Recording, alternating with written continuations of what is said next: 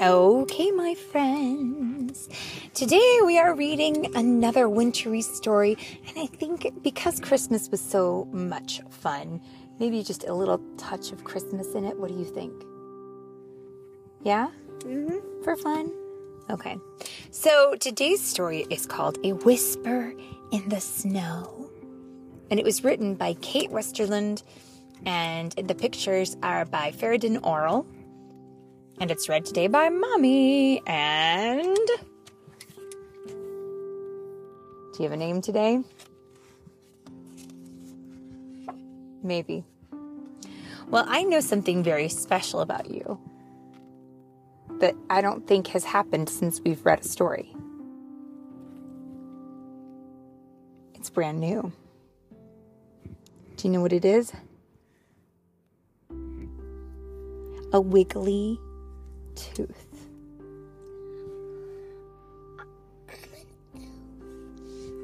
Yes, and he's also an elf.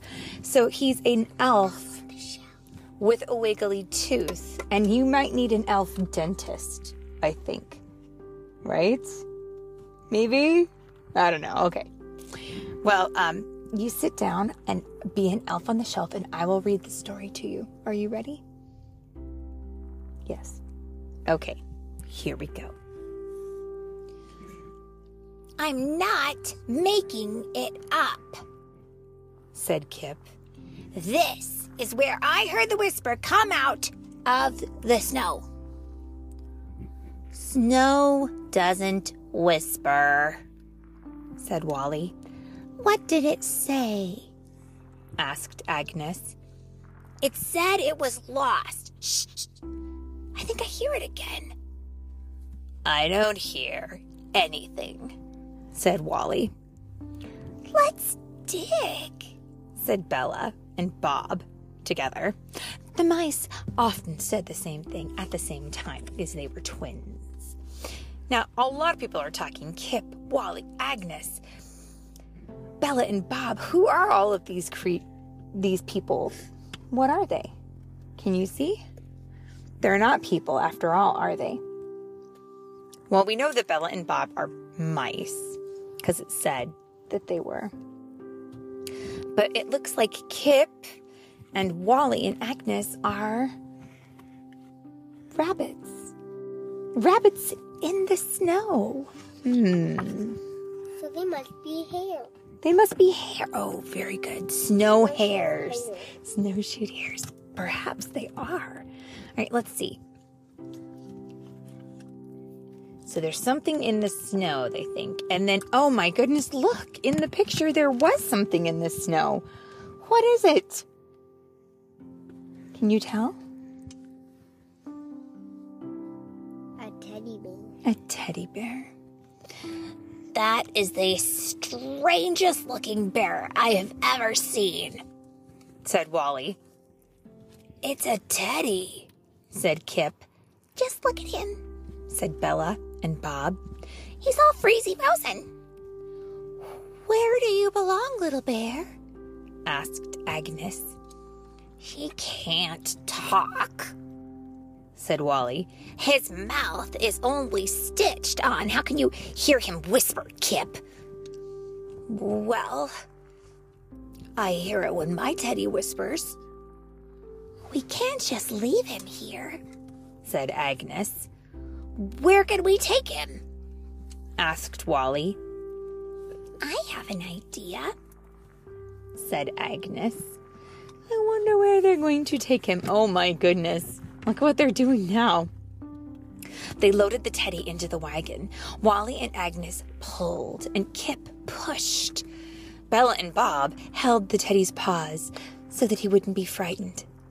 Where are we going? Asked Wally.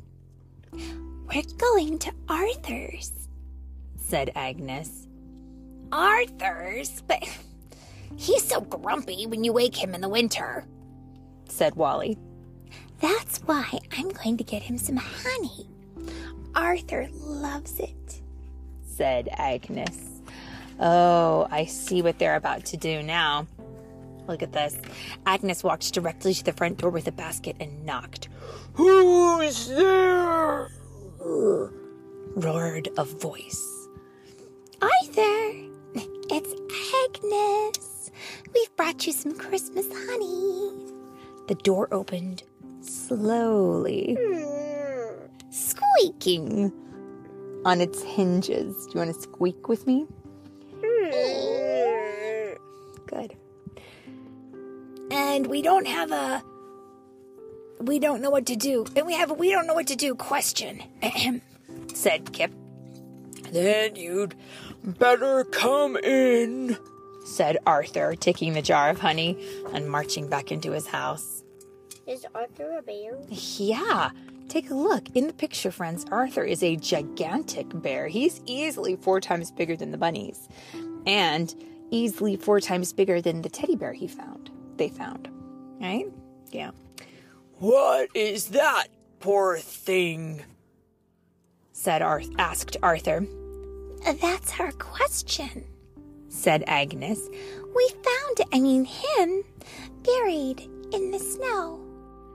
Kip heard a whisper or something, said Wally. Not something, I heard a whisper, and it said it was lost, said Kip. But now he won't talk. What should we do? Oh, my, said the big bear, taking a closer look. And on the day before Christmas, a child is without his or her beloved bear? How do you know he was so loved? Asked Agnes. And that's a good question, but I think I can see how we knew that this bear was loved. Do you think you can? No? Look at this. Just look at him, said Arthur with a sigh. He's been dragged everywhere. One button eye is missing, and he's been squeezed and loved so hard that his fur has rubbed off in places and some of his stuffing has come out. Maybe a dog just got after it, said Bella and Bob. Or a cat. No, I think this bear has just been a companion for a long time, said Arthur. What's a companion? That's a good question. So a companion... I'm gonna hide down here. Okay. A companion is someone that is that you take with you. Like, I'm going to go to the grocery store and I'm going to take you. You will be my companion. You will keep me company. Or when we go places and you come with me, you're my companion. Hello. Okay. Maybe the child will get a new bear for Christmas, said Wally. It's possible, but it won't be the same, said Arthur. He looks terrible, said Agnes. He looks terrible. Their teddy bear that they found. And now that he's falling out, he's all soggy. Oh, yeah. He definitely looks like he's seen better days. I'll put him in the rocking chair by the fire so he can dry out, said Arthur. Couldn't we do something at least to make him look better for Christmas? Asked Kip. That's a wonderful idea, said Arthur. Let's see what you can find at home to help this poor bear. But hurry back. There's a lot to do. And Agnes, is there a bit more of that delicious Christmas honey? Do you think there is? No. I don't think so either. My old vest looks great, said Wally. And I brought a ribbon so we can use it as a tie. My mom gave me these little squares to use for patches so that he doesn't lose any more stuffing, said Agnes. We have a button for his missing eye. We can sew it on if someone will help us, said Bob. And what did you find, Kip? said Arthur. A jingle bell, answered Kip. But that's your favorite bell, said Agnes. I think he needs it more than I do, said Kip. What a beautiful thing to be able to give so freely. Do you know why a bell is a clever idea? Why? Because the person who owns this teddy bear dropped it. And if there had been a bell on it, they would have heard it, right? Very clever. Now, what's the safety pin for? Asked Arthur. I was going to safety pin the bell to the vest in case he gets lost again, said Wally. Marvelous! Roared Arthur. I'll ask a crow to gather all his bird friends and fly along the edge of the woods, maybe where the people live, and maybe they'll find an unhappy child who might be missing a teddy bear. Look, I think the bear is smiling, said Kip. Well, I think so too, don't you? Yeah. He looks great, said Wally. Not exactly new, but better than new, said Kip. Hey, what's that noise? The birds, said Agnes. Are they back already? Arthur wondered. I hope they have good news. Did anyone find a child who might be missing this bear? I think I did, said the crow.